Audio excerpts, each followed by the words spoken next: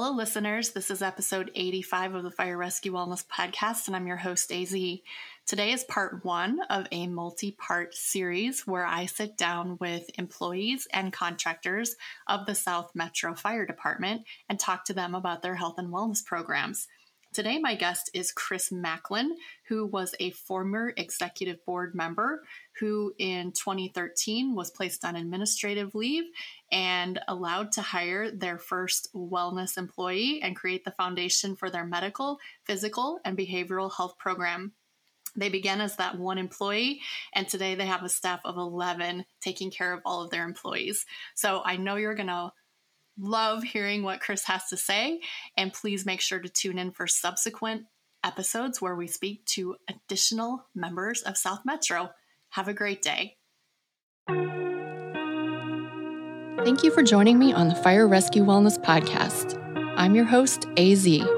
I find the research and resources and then provide the fire service with the so what, now what, to ensure the health and well-being of every member of our profession. Together, let's thrive. Hey, listeners, it's AZ, and I am back for another episode of the Fire Rescue Wellness Podcast. And today I'm joined by Chris Macklin from South Metro Fire. Chris, say hello to the people. Good morning, Annette.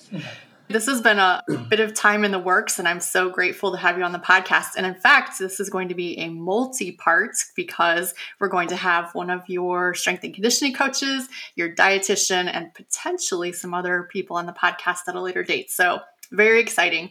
Also, you may or may not know this, Chris, I'm not sure if you're a podcast listener, but I reference South Metro probably once every 2 to 3 podcasts. So you're already famous. Famous. That's great to hear. Yeah. And I saw you just had Sarah Jonke on, and we were just with her in Tucson, and what a great collaborator, partner, and friend, right? In fire industry. So awesome. She's incredible. Let's first get to know you a little bit. And these are my icebreaker questions. And the first one is, who is Chris? At the end of the day, I'm a career firefighter paramedic by trade since I was 21 years old. So 32 years in the field, 25 of those online. And I started in the public EMS with the city of Denver before I moved on to South Metro Fire. I've been here about 22 years now. And otherwise, look, I'm a husband and a father. I'm in a blended family. I've got 2 stepsons and 2 of my own children, and a father to 2 dogs, and a co-parent to 5 cats. Those 5 cats aren't mine. Those are my wives. Okay, you got my attention with dog, so we'll have to talk about that. That's usually my final question. We talk about the dogs. So This is a kind of a broad question, but what sets your soul on fire? This program, to tell you the truth, like a lot of us, I wasn't truly driven to become a paramedic or a firefighter. It was something that I, for lack of a better word, really fell into with my mom's pushing a little bit as a young man. And you'll hear that, right, as we talk, but as our wellness program developed, I was a labor leader here on our union's executive board, and really just started to care deeply about us, the men and women that serve, and how can we do better. So some of my own negative and positive experiences is how can we, those union tenets that I actually really believe, leaving it better than we found it. And so this is what sets me on fire, honestly, is this program, and hoping that especially at South Metro, we left it better than we found it, and that as men and women that do what you do continue to share the message, that we make it better for the whole occupation. Amen. I think that's such a tremendously good answer, and I'm so excited to dig into this whole program. But my last get to know you question is, how are you changing the world? One step at a time. One step at a time. You'll hear that. We'll talk about that today too. But it's so. I've had, one of those things I think that as we, I'm 53 years old, and obviously by the tenure of my career, you could guess that I'm in that age category. But we're still evolving, and we're still learning, and so that's one step at a time, right? Is how, in my opinion, like you can, one of the things I like to share is that. Like I'm blessed where I work, the department I work for, and been empowered. But we have this entrepreneurial spirit, right? But to get where you want to go, that vision is 100 miles away. but it's one step at a time. And that's how I look at it, is one step at a time, we'll get there. It's that old adage, you can eat an elephant, just it has to be one little bite at a time. Journey of 1,000 miles starts with one step. Chinese proverb. So believe in that. Precisely.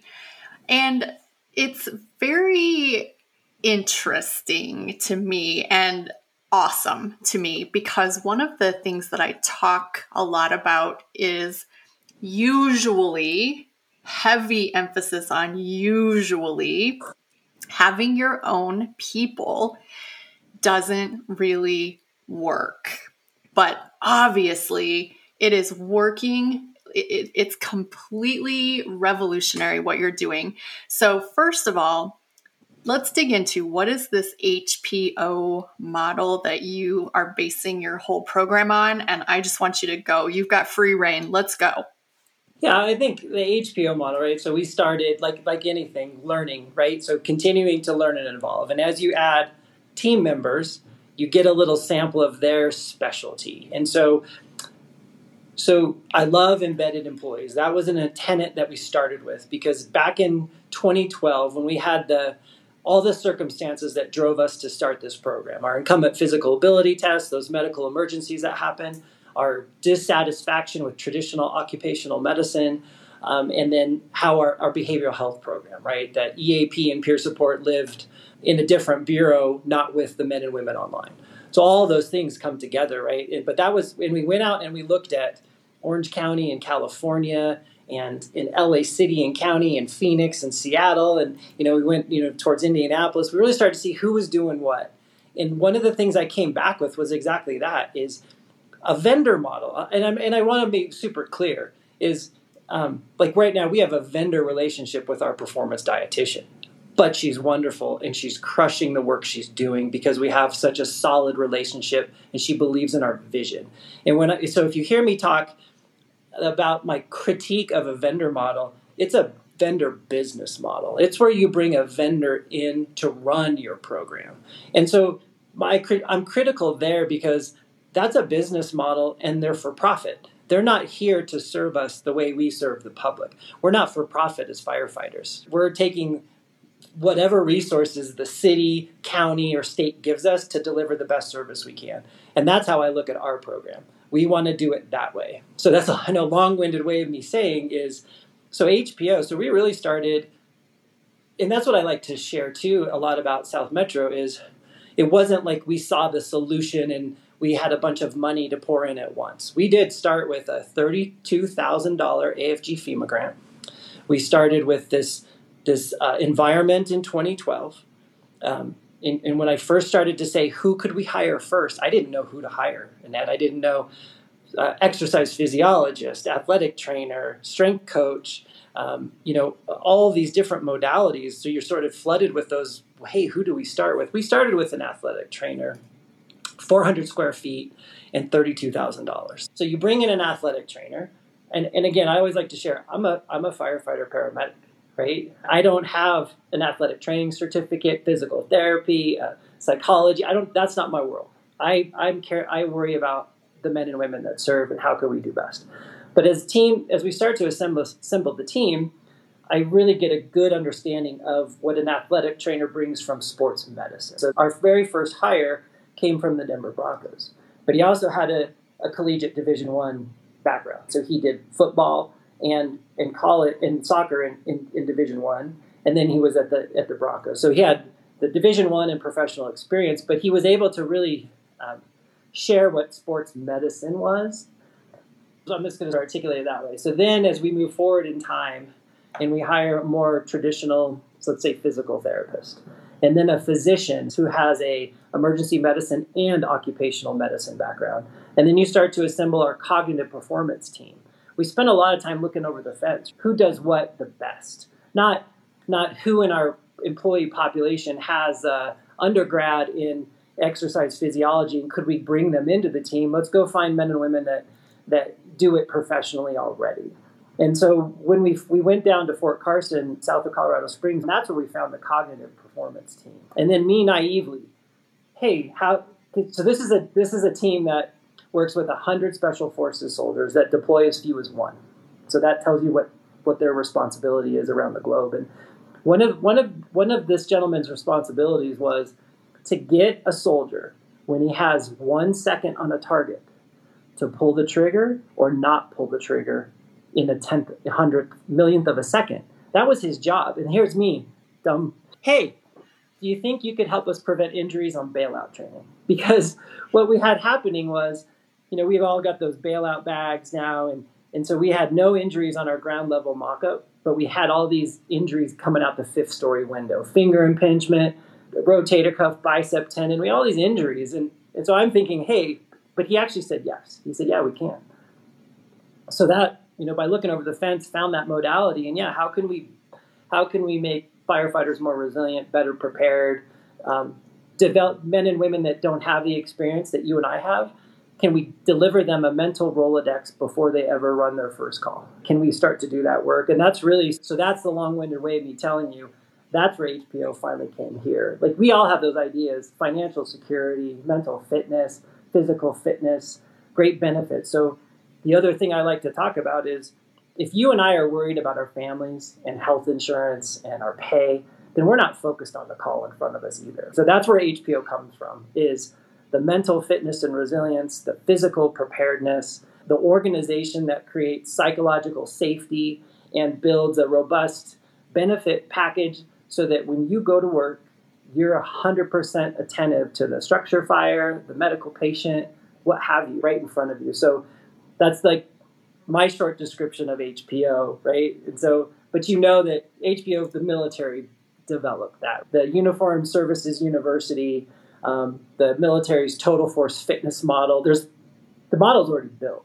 And it's just a matter of adopting those modalities. And then what we did was, we took what's historically known as a training chief in almost every fire department across the U.S., and we said, hey, can we do this differently? Can we put our wellness bureau, so our physician, athletic trainers, strength coaches, and then our performance and professional development bureau, so the cognitive performance team and our professional development managers and our class folks, and can we pair them with our traditional brick and mortar structural firefighter and EMS training bureau, which is what we did. So now what's normally known as a training chief at South Metro now is our human performance and optimization chief. And so responsible for those 3 bureaus. So we start to initiate collaboration. So we're using all the things possible together to unite, to try to create that optimal team. But also, when men and women are injured and have to come online, we want to touch them with every modality that's in that human performance and optimization wheel. We want opportunities to do professional development with them. Can we talk about financial security? And do you have a balanced budget at home? And are you prepared to retire well? And hey, let's work on that knee. And hey, let's go to the neurofeedback clinician in-house and work on your brain. So that's a long-winded way of saying what we're trying to accomplish here. I literally have chills, and I think my listeners probably do too. And I have a burning question I have to know. Was your cognitive performance guy able to help decrease those bailout injuries? Yeah, so let me give you a good anecdote. And that's what again, when I talked about at the very beginning, one step at a time. Bad at collecting data, because our program has been altruistic from the beginning. And so, but I'll tell you this, I'll use this as a really good example. So this is before any players on this team were here. So before we had athletic trainers, before we even had our wellness program, our last real formal maze training. So I'm going to use that example. And yes, we had one bailout training injury since, and it was because we had a member not have his belt on at the ground level mock-up and just fell. So fortunately, the ground level mock-up. But my best example is maze training. And so years ago, we had mandatory, 100% compliance maze training, and we had a member that ended up needing a cervical disc replaced after a neck injury in the maze. We had a rotator cuff, and we had a fractured wrist. We just did mandatory 100% compliance maze training. We had 0 injuries that had lost time. We had some tweaks and muscle stuff, but we had no one that needed surgery, no one that needed to come offline, no one that needed rehab services at all. But what we did at that training is that was our real first bite of HPO. So we have a model we call our training T. And so 16 weeks before we have a training, we assemble the team. And the team is the HPO team. And so, hey, here's our training. So let's maze training. So what we did was the coaches deployed a fitness model and a plan and program to the entire line before the maze training. So they were able to send that out, prep for training, right? And athletic trainers had an opportunity to look at that and, hey, what can they work on range of motion and prevention? And then the cognitive team started working on a primer, so men and women could start working on that mental Rolodex and preparation. And then we had that team at the training. So it wasn't just the training lieutenant at the training. We had the HPO team at the training. And so it gave, let's say, a great example would be if you had a member that gets in there and has that moment of anxiety and isn't able to work through that breath work and to just go through that part of the maze. We had the cognitive performance team on the spot to work with them and pull them out and talk about what we're doing in that maze training. And the other elements we added to that were radio traffic, like real life, like not like, when we go through the academy, how many times do you go through the maze? And it's never real life, right? It's always, and then you've done it 10 times, you've memorized the maze, and you're not getting any value after that other than I know how to get in and out of my pack with one arm or move my helmet, all those things. But this gave them they actually had radio traffic they should have been listening to. So they had situational awareness, knowing that, putting them in that real environment of, oh my gosh, I'm in the dark, I'm off my hose line, I need to get out of this building, but I also at the same time need to pay attention to my radio. And so that was really cool. And it was also cool from the other perspective of getting the team out, that's like sort of the fruit of their labor when men and women get to go out that are doing that hard work of rehab and strength conditioning, but getting them out to the training too, and getting them integrated into the community of firefighters. And that's the best example of how the team assembled today has reduced injuries significantly. And that, but also we're trying to improve. We're trying to make firefighters, like I said at the beginning, more resilient, more adaptable, better prepared when their worst day hits them. That's our goal, is that our firefighters are prepared for that. Chris, I don't know if there's any data for this. This is anecdotally in my head as an aging firefighter. The older I get, the more psychologically difficult mazes are. And I'm not the only one I've heard that from. I hear it from almost everyone in my demographic. And I would guess it's because no one ever prepared us mentally for mazes, and certainly not after we had those little freakouts, those little hiccups. Mostly what would happen is we would get chastised. You're better than this. You need to work on it. And then you come back the next year freaking out prior. Yes. Let me share another anecdote from the maze training and that I know you'll appreciate. So there's a gentleman in our department. He's at the sunset of his career. So in 1989, he was a rookie, and he was in a roof collapse where we lost a firefighter. We lost a captain on a hose line in 1989, and he was a rookie. And he used his rookie skills, because we remember how good we are out of the academy with which direction are we on the hose, and he led his engineer and other firefighter out of that fire.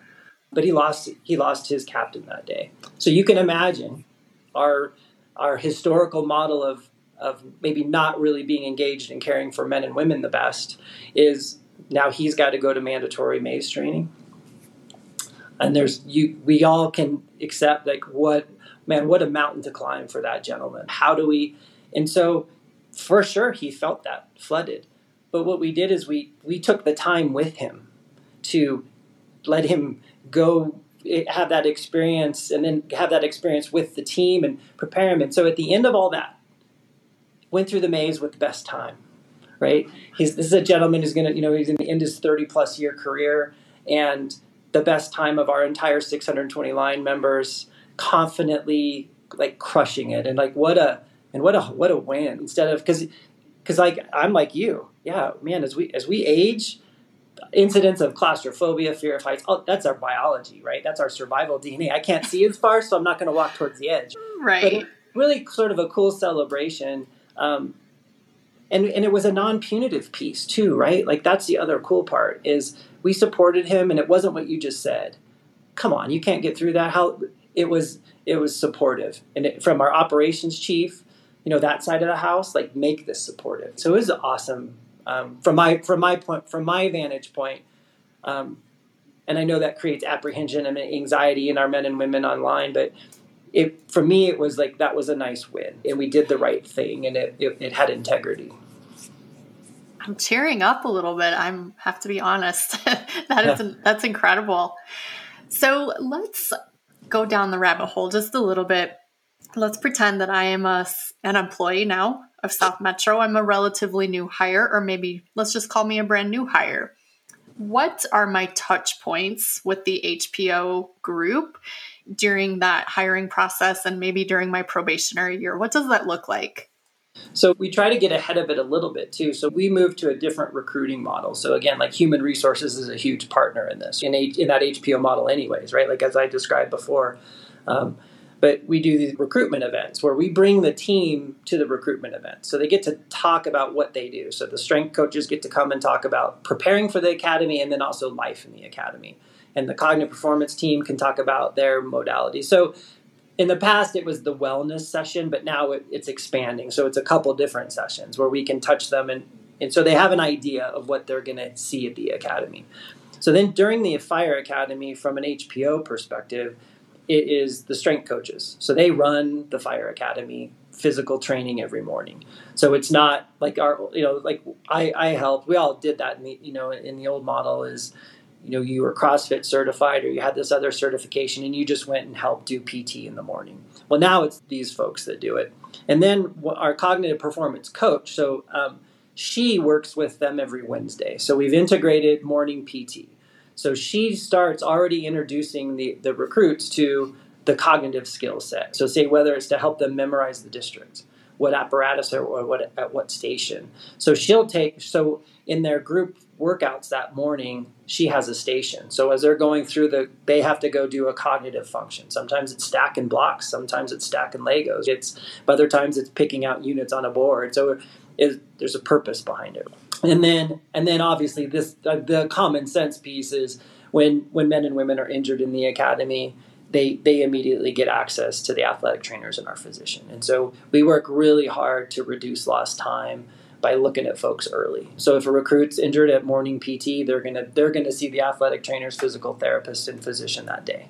So that's another touch point of where HPO is. And then there's things on the drill ground. And so the cognitive performance team works hand in hand with the recruit training officers.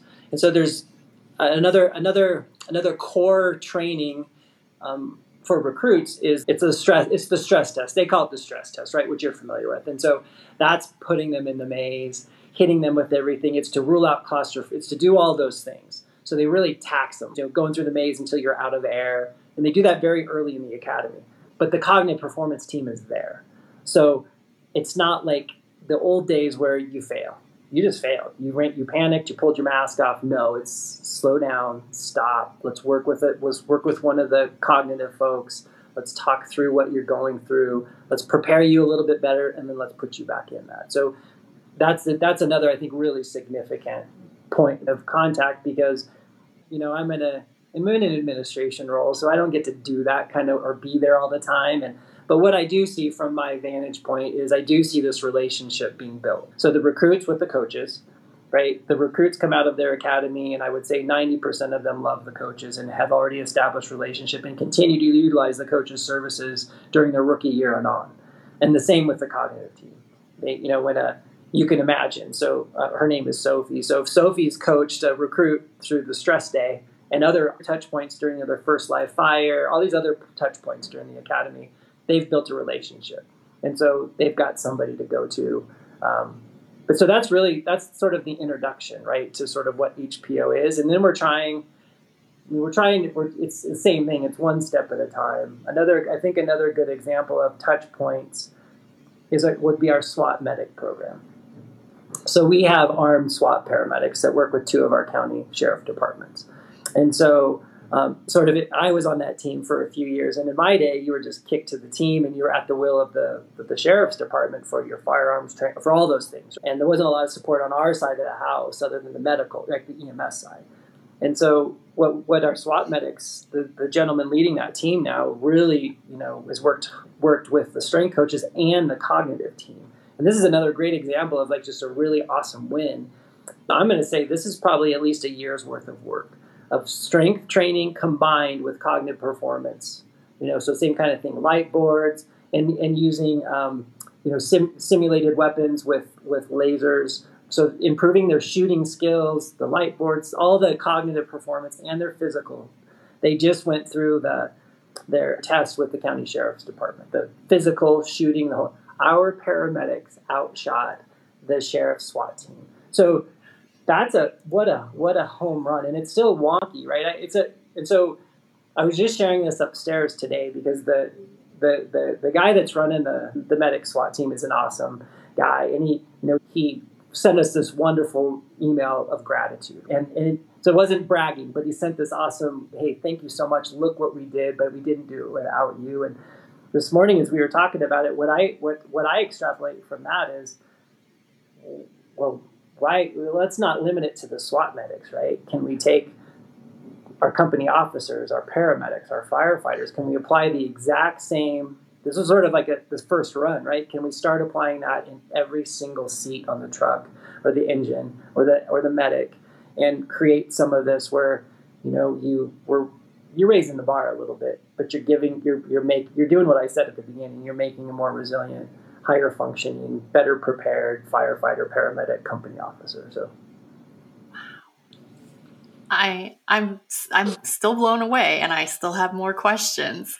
So let's imagine now I'm a 20-year line personnel officer, maybe towards the sunset of my career, and we're at a structure fire and I take a tumble, hurt my ankle, hip, knee, something like that. What does that look like for me then? What happens after that injury for me? Yeah, so a couple of things that we do differently is because we have an in-house embedded team, and goes back to that original like frustration in 2012 with traditional ACMED. So I'll just start there in the simplest form. If you remember, and you may be in that situation now. I know I was just in Tucson with other firefighters at the Science to the Station conference, and you hear these same stories coming up. You get hurt and you wait 2 months for imaging, and so our model, that's what we wanted to. That was the first easy target. Was, hey, when we get hurt, can I just go get an MRI? Hey, when I get hurt, can I go right to get an X-ray? And so that's a great example. So let's say a knee injury, right? So you have a knee injury on the fire ground. You're going to come to our wellness bureau. You're going to come to our clinic and training room here in our headquarters, and you're going to see the physician, and you're going to see an athletic trainer or physical therapist. And from there, you're going to go get imaging. Right? So they determine you need imaging, and let's say you have a ruptured ACL.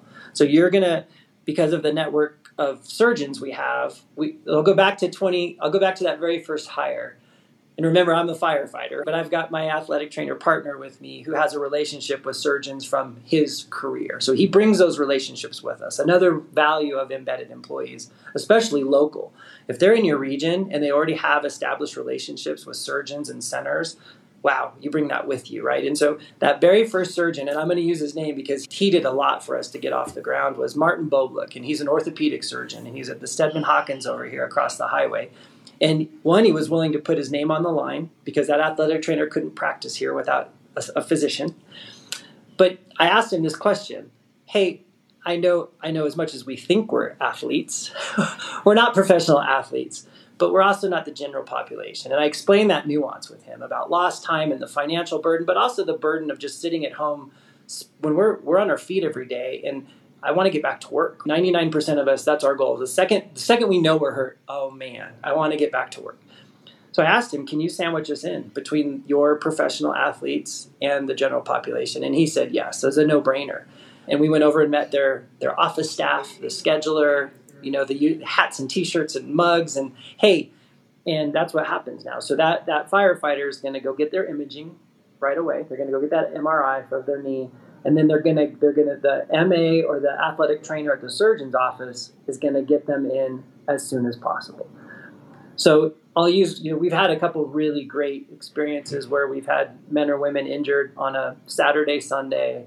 They have that imaging done on Monday. they see the surgeon on a Tuesday and they're in the OR on a Thursday. So that's because another philosophy, or I guess it's really almost tissue and bone only heals at a rate it will heal. So, you can just, it's predictable unless there's there's an infection or they re-injure themselves or they're not compliant with rehab. This is going to be the way it is. So we knew if we tackled it on the front end, right? But the other piece of that is that now they're in our hands quicker. So so then let's say they have surgery, they have ACL. I'll use that example because we had a couple, we have those examples, they're true. And so that person has their surgery on Thursday and they'll have that post-op appointment over at the surgeon and then they'll come over here. They'll see our athletic trainers and physical therapists. Because of the trust created with the surgeons, we are their rehab home. And so our men and women get rehab here in our building. And this is another thing that's unique, is this is work-related or non-work related. So that same scenario can happen. Now, they're not going to come through our physician for imaging, but we will fast track them to that orthopedic surgeon. So if that ACL rupture happens skiing or snowboarding, the path afterwards is going to be identical. We give them, they get their rehab in downstairs. So the line, men and women, are always our first priority. Work-related first, then non-work related, and then staff comes in after that. And so, but anyway, so the way that the rehab team looks at it is they're going to get 2 to 3 hour sessions in the training room. They're not in a traditional rehab clinic, you get about 30 minutes with your physical therapist. You get 10 minutes on a bike by yourself, 30 minutes with the physical therapist, and then you usually finish by yourself when they start their next patient, right? Because they're churning 20 to 30 a day. Our team said, hey, we can see 8 people a day per clinician. And so that's sort of where we build this. And so you're going to get 2 to 3 hours a session, really 3 to 5 days a week, depending on what your injury is. And then, so we'll take that to the next step. We talk about modified duty quite a bit. So when it's work-related, you want men and women in modified duty because you reduce, again, financially, you reduce lost time. So there's a business reason too, right? So you reduce lost time, then your insurance is cheaper year over year. But the other thing, we look at mod duty as another opportunity for our men and women to heal and recover and stay engaged. We want them, not all the firefighters want to come to headquarters. You want your hands on men and women because even the best of us lose track of each other when they're injured. We get so accustomed to coming in and out of the station. Those are our touch points. And especially, imagine if you're a rover, who's keeping an eye on the rover when they get injured? Because, hey, they're sort of off the radar, right? Even the battalion chief sometimes is like, hey, they're off the radar. And so they're sort of out in the wind. And so what we try to do is really embrace them. And so from a modified duty perspective, we've done a couple of things. We look at a professional development opportunity. So when our injured employees come in, they get an assignment. They get a Microsoft Office suite assignment because men and women don't all know Excel or even their Outlook calendar or what have you. But that's the suite we use here. So then when they get a modified duty assignment, that might be working for the fleet manager, and he wants them to write a spreadsheet on the equipment on a truck because we're planning our next truck purchase, they'll know how to at least have the basic understanding of Excel. And it gives them an opportunity. I'm a great example of that. I was injured a couple of times, and if I hadn't had these opportunities in the office, I wouldn't be able to function in an office environment. So we look at it that way, and then we have a program manager. So our wellness program manager who houses all of our modified duty programs. So anyone in the organization can submit, hey, I have this task or I have this project, and submit it to her. She warehouses them, and then she tries to match the employee with their skill set with that program.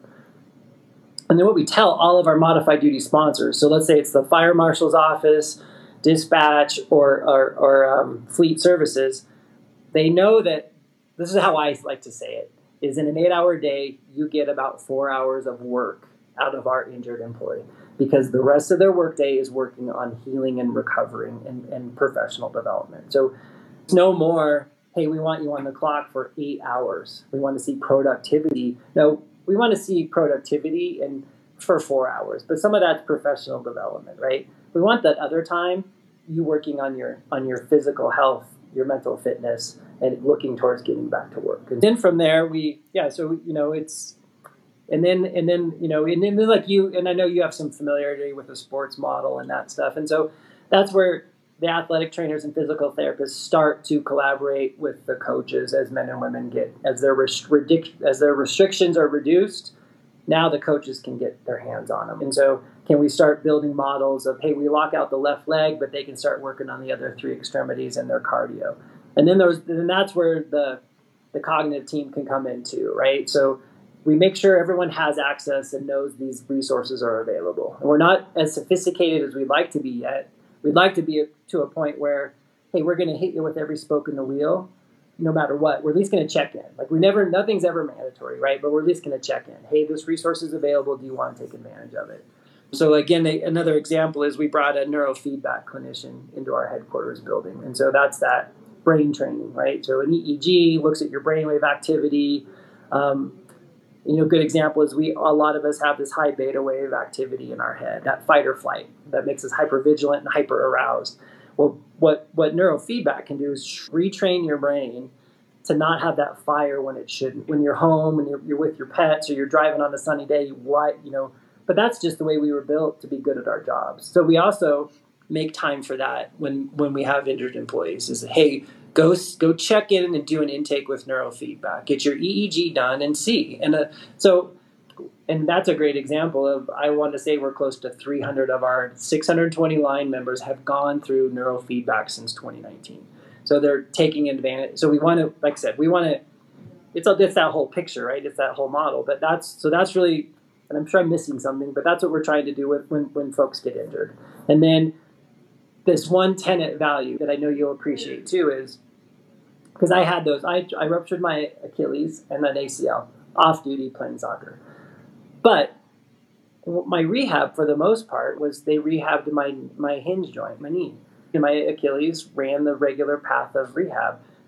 That, because we didn't have this program in place, no one was worried about my upper body strength or my cognitive performance or my cardiovascular endurance. They just rehabbed my knee. I just got my Achilles rehabbed. And if I didn't take it on myself to do those other things, no one was paying attention. So what we really want is, if your cardiovascular health is, say, at 70%, and maybe you're also struggling with other things, right? That's part of the role of the physician and the whole team, is checking in on folks. Because we all have a storm at some point in our life. And that storm could be divorce, right? That storm could be a disabled child. That storm could just be a promotional test. Who knows what it is? But checking in on somebody, because there's also something else, right? And so we really look at it like we want to look at the whole person. So we're not just going to rehab your knee. So we're going to have the coaches start to touch you. We're going to see opportunities for the cognitive team and the physician. Because she was a fire EMS medical director and ER doc before, she gets what we do for a living. And so she's also she's wonderful and able to get a peek behind the curtain. And so then we can resource people the other direction too, if they need traditional EAP psychological services, and get them resourced that direction as well. So I guess that's my best summary of what it looks like if you get injured. That is a 360-degree approach. And I have one more question about that, because I really want to get to the groundbreaking study you did with the heart. But my question regarding your program is, how does insurance play or not play into any of this? So that's always complicated, right? And so it's better if I just explain our environment here first.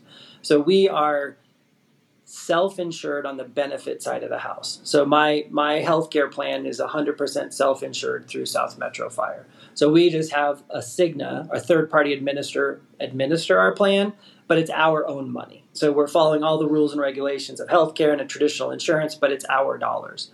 And so that's a good example of one thing I'm going to say this first too, because I like to make sure that the risk managers, the mayors, the fire chiefs, everybody hears this, because a lot of people will say, well, you're saving money, right? Well, let's be honest. We're going to spend this money anyways. You are. Whether it's workers' compensation insurance, your benefit plan, you're going to spend this lost time. You're going to spend this money. So why not add value to the money you're going to spend? Why not do a better job caring for men and women? You're going to spend the money anyways. That line item, the CFO is always going to see that line item, but let's manage it as best we can. So let me back up and say, so I'll say that we're self-insured on the benefit plan. And so, people might say, well, so then are you what are you doing around men and women that are injured off duty? Well, you can look at it like a direct offset to the benefit plan. And I'll tell you this, we believe that we're capturing about $800,000 to $900,000 a year of rehab value in our rehab services. So that's money that's just not billed. So that money would be billed otherwise in our health plan. But then also in our health plan, our men and women would be held to 20 visits. They need to be recertified for 20 visits, right? And they wouldn't get the times. But if we build by the hour with what we do, and if we get into the detail of the modalities, we're looking at $800,000 to $900,000 of value. Now, and that's where I'm going about, would we spend that money anyways? Well, yeah, because we would, but we have staff doing it in-house, and they're getting all those other things I talked about before. They're getting men and women that know what they do for a living. They care about them. They're coworkers. And then the workers' compensation side of the house, we are 100% insured. We have a deductible. So that deductible, those first dollars spent up to $25,000 are our own dollars. And so in any environment where you have a deductible or you're self-insured, you can direct your dollars. Those are your dollars. And so that also gave us leverage with workers' compensation. And we have what's called a pre-authorization setup. So you don't have to go through utilization review or red tape when you need an image or you need a pain prescription. We have a list of about 25 different things that are automatically approved when you're seen in workers' comp. So there's no red tape. And how we've articulated that is, well, we pay the first dollar.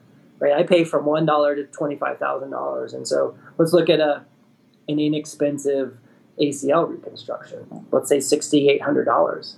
So if you're on that fence of approving it or not, let's approve it. So you're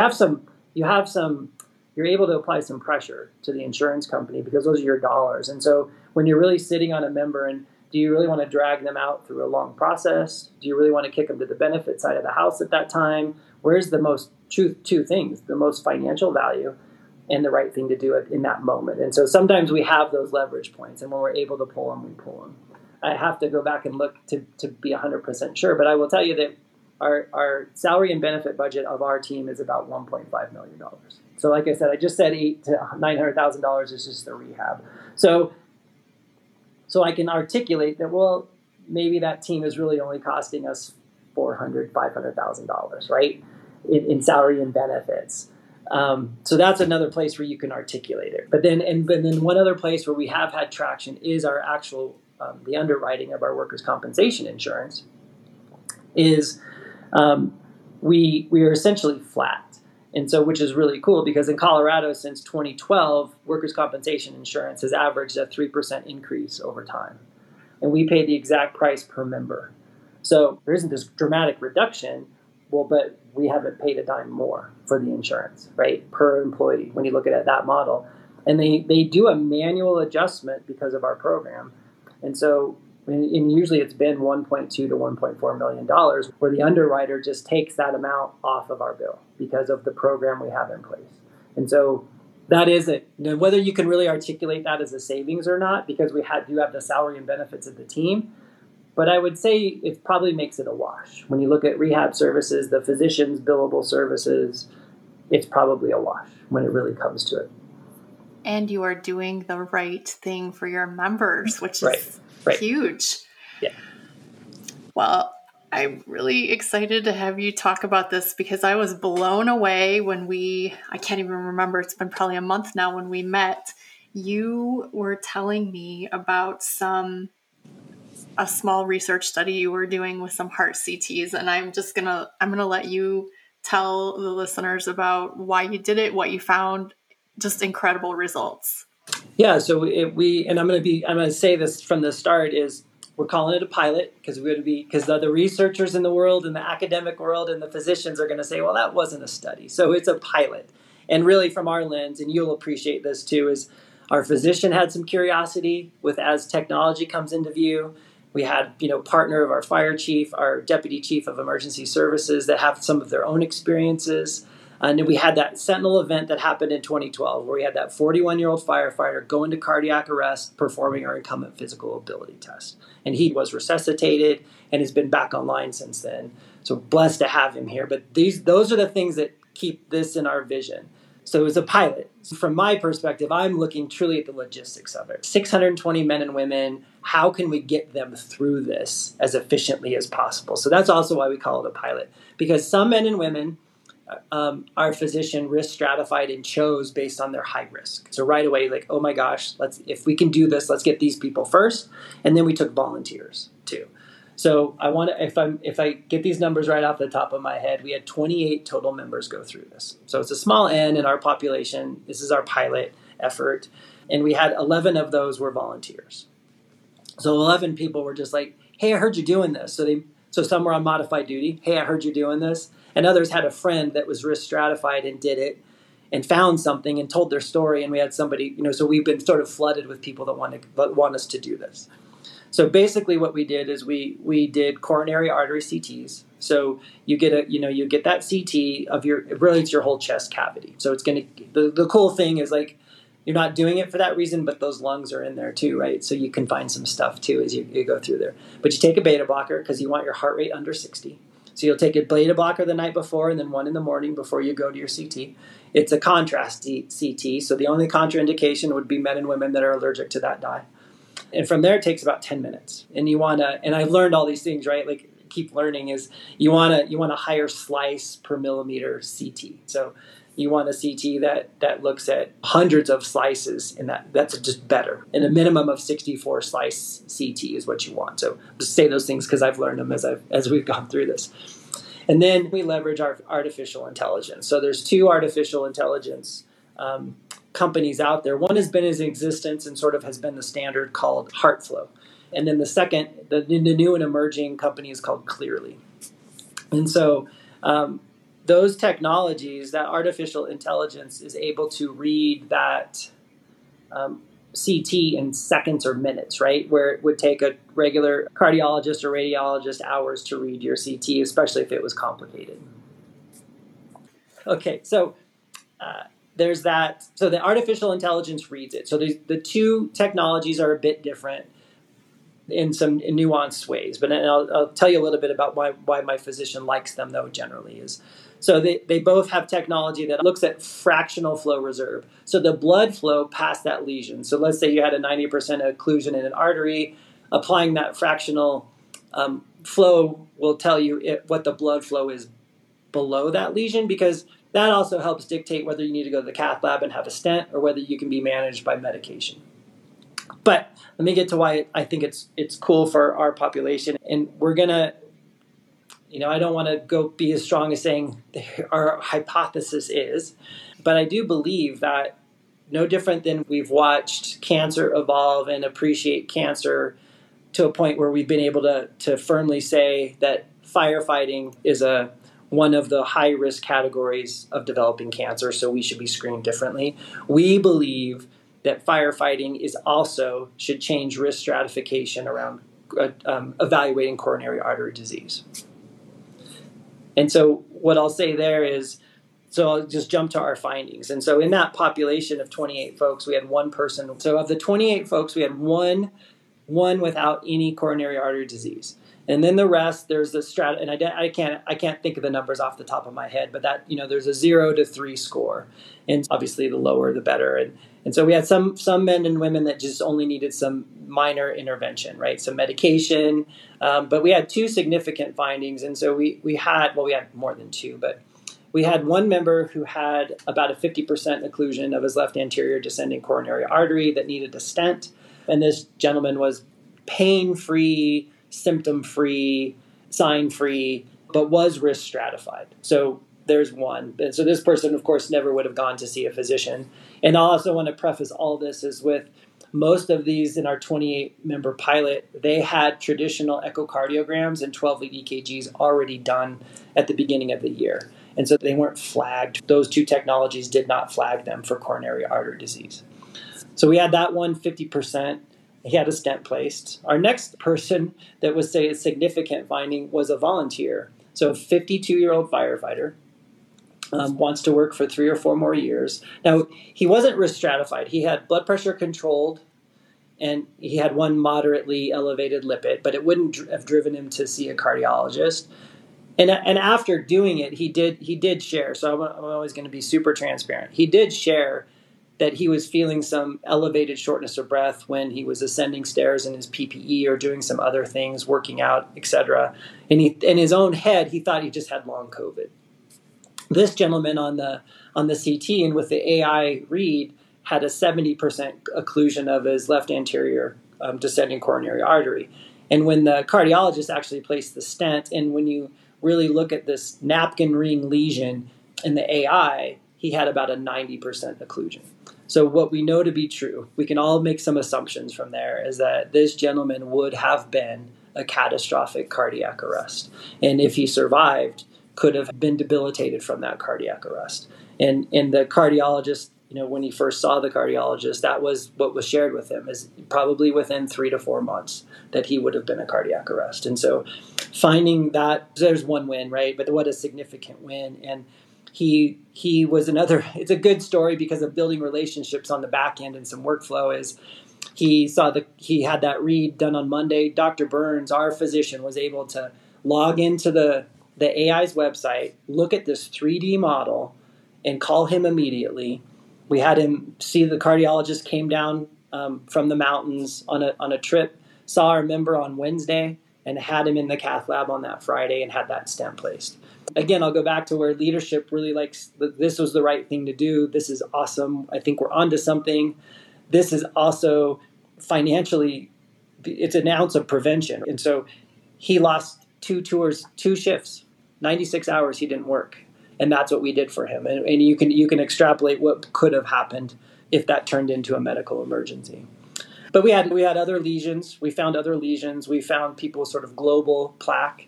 The cool thing about the technology, because it's again like, let me back up. I forgot one comment about the 52-year-old firefighter is he had a calcium score of 0.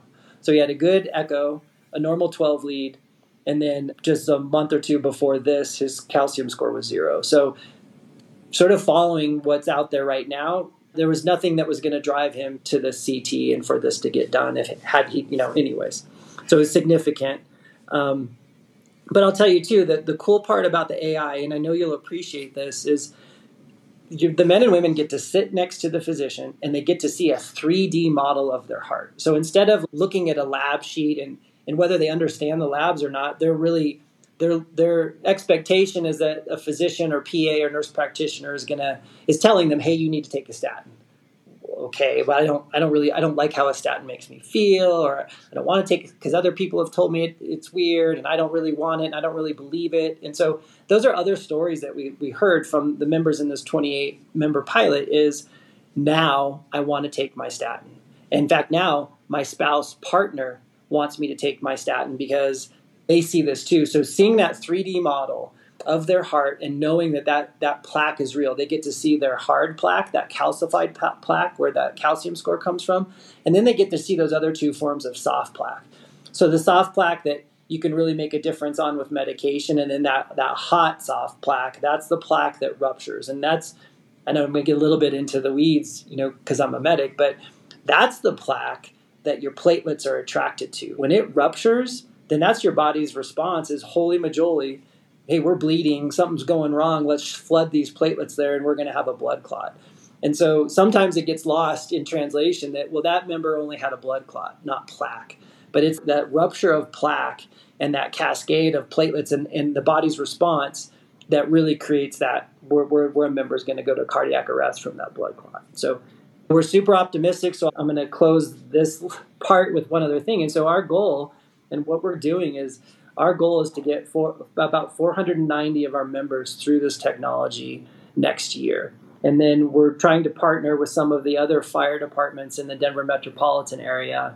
Our goal is to get 1,000 firefighters through this. But even if it's only the South Metro population, you can imagine what we can extrapolate from that. And so again, I'll go back to my hypothesis that firefighting is a risk to coronary artery disease because of sleep disruption, abdominal adipose tissue. Then that's a result of high cortisol levels, just regular shift work that we know about, and generally not great diet and lifestyle. But we believe that what we'll be able to say with some authority at the end of this is that firefighting is a risk factor alone for cardiovascular disease, which then again gives us access to screening younger and sooner. So Chris, I want to just summarize what you said, because if someone was feeding their kid, driving in the car, deadlifting, they might be saying in their brain, oh, cool, real cool. But I think they might have missed some of the really important pieces of it, which are this. Correct me if I'm wrong. One of your members who was a volunteer, who was not risk stratified, and only had a symptom of once in a while a little bit of maybe heavy breathing going up the stairs, which he attributed to long COVID, actually ended up having a significant occlusion of a coronary artery and subsequently had a stent placed. Is that accurate? Did I hit all of it? Yes. So that member, career firefighter, 52 years, one of the risk stratified members told him about the study. He volunteered to be in it, or the pilot. And yes, so he ended up with at the stent placement. And he had just received a clean rapid heart scan, 0 calcium score. Boom. Drop the mic on that. I think this conversation has been so impactful, and I think it's going to make a big, big difference on all of the people that get to hear about it. And listeners, if you are looking for a program to model your fire department's health and wellness or HPO program on, this is where you want to be. Also, stay tuned. In the next couple of weeks, we're going to be having one of South Metro's strength coaches and also their dietitian and maybe a couple other people too. So I think we can drop the mic, Chris. This has been an amazing conversation. Thank you for your time. And this has been Chris and AZ, and we are officially out.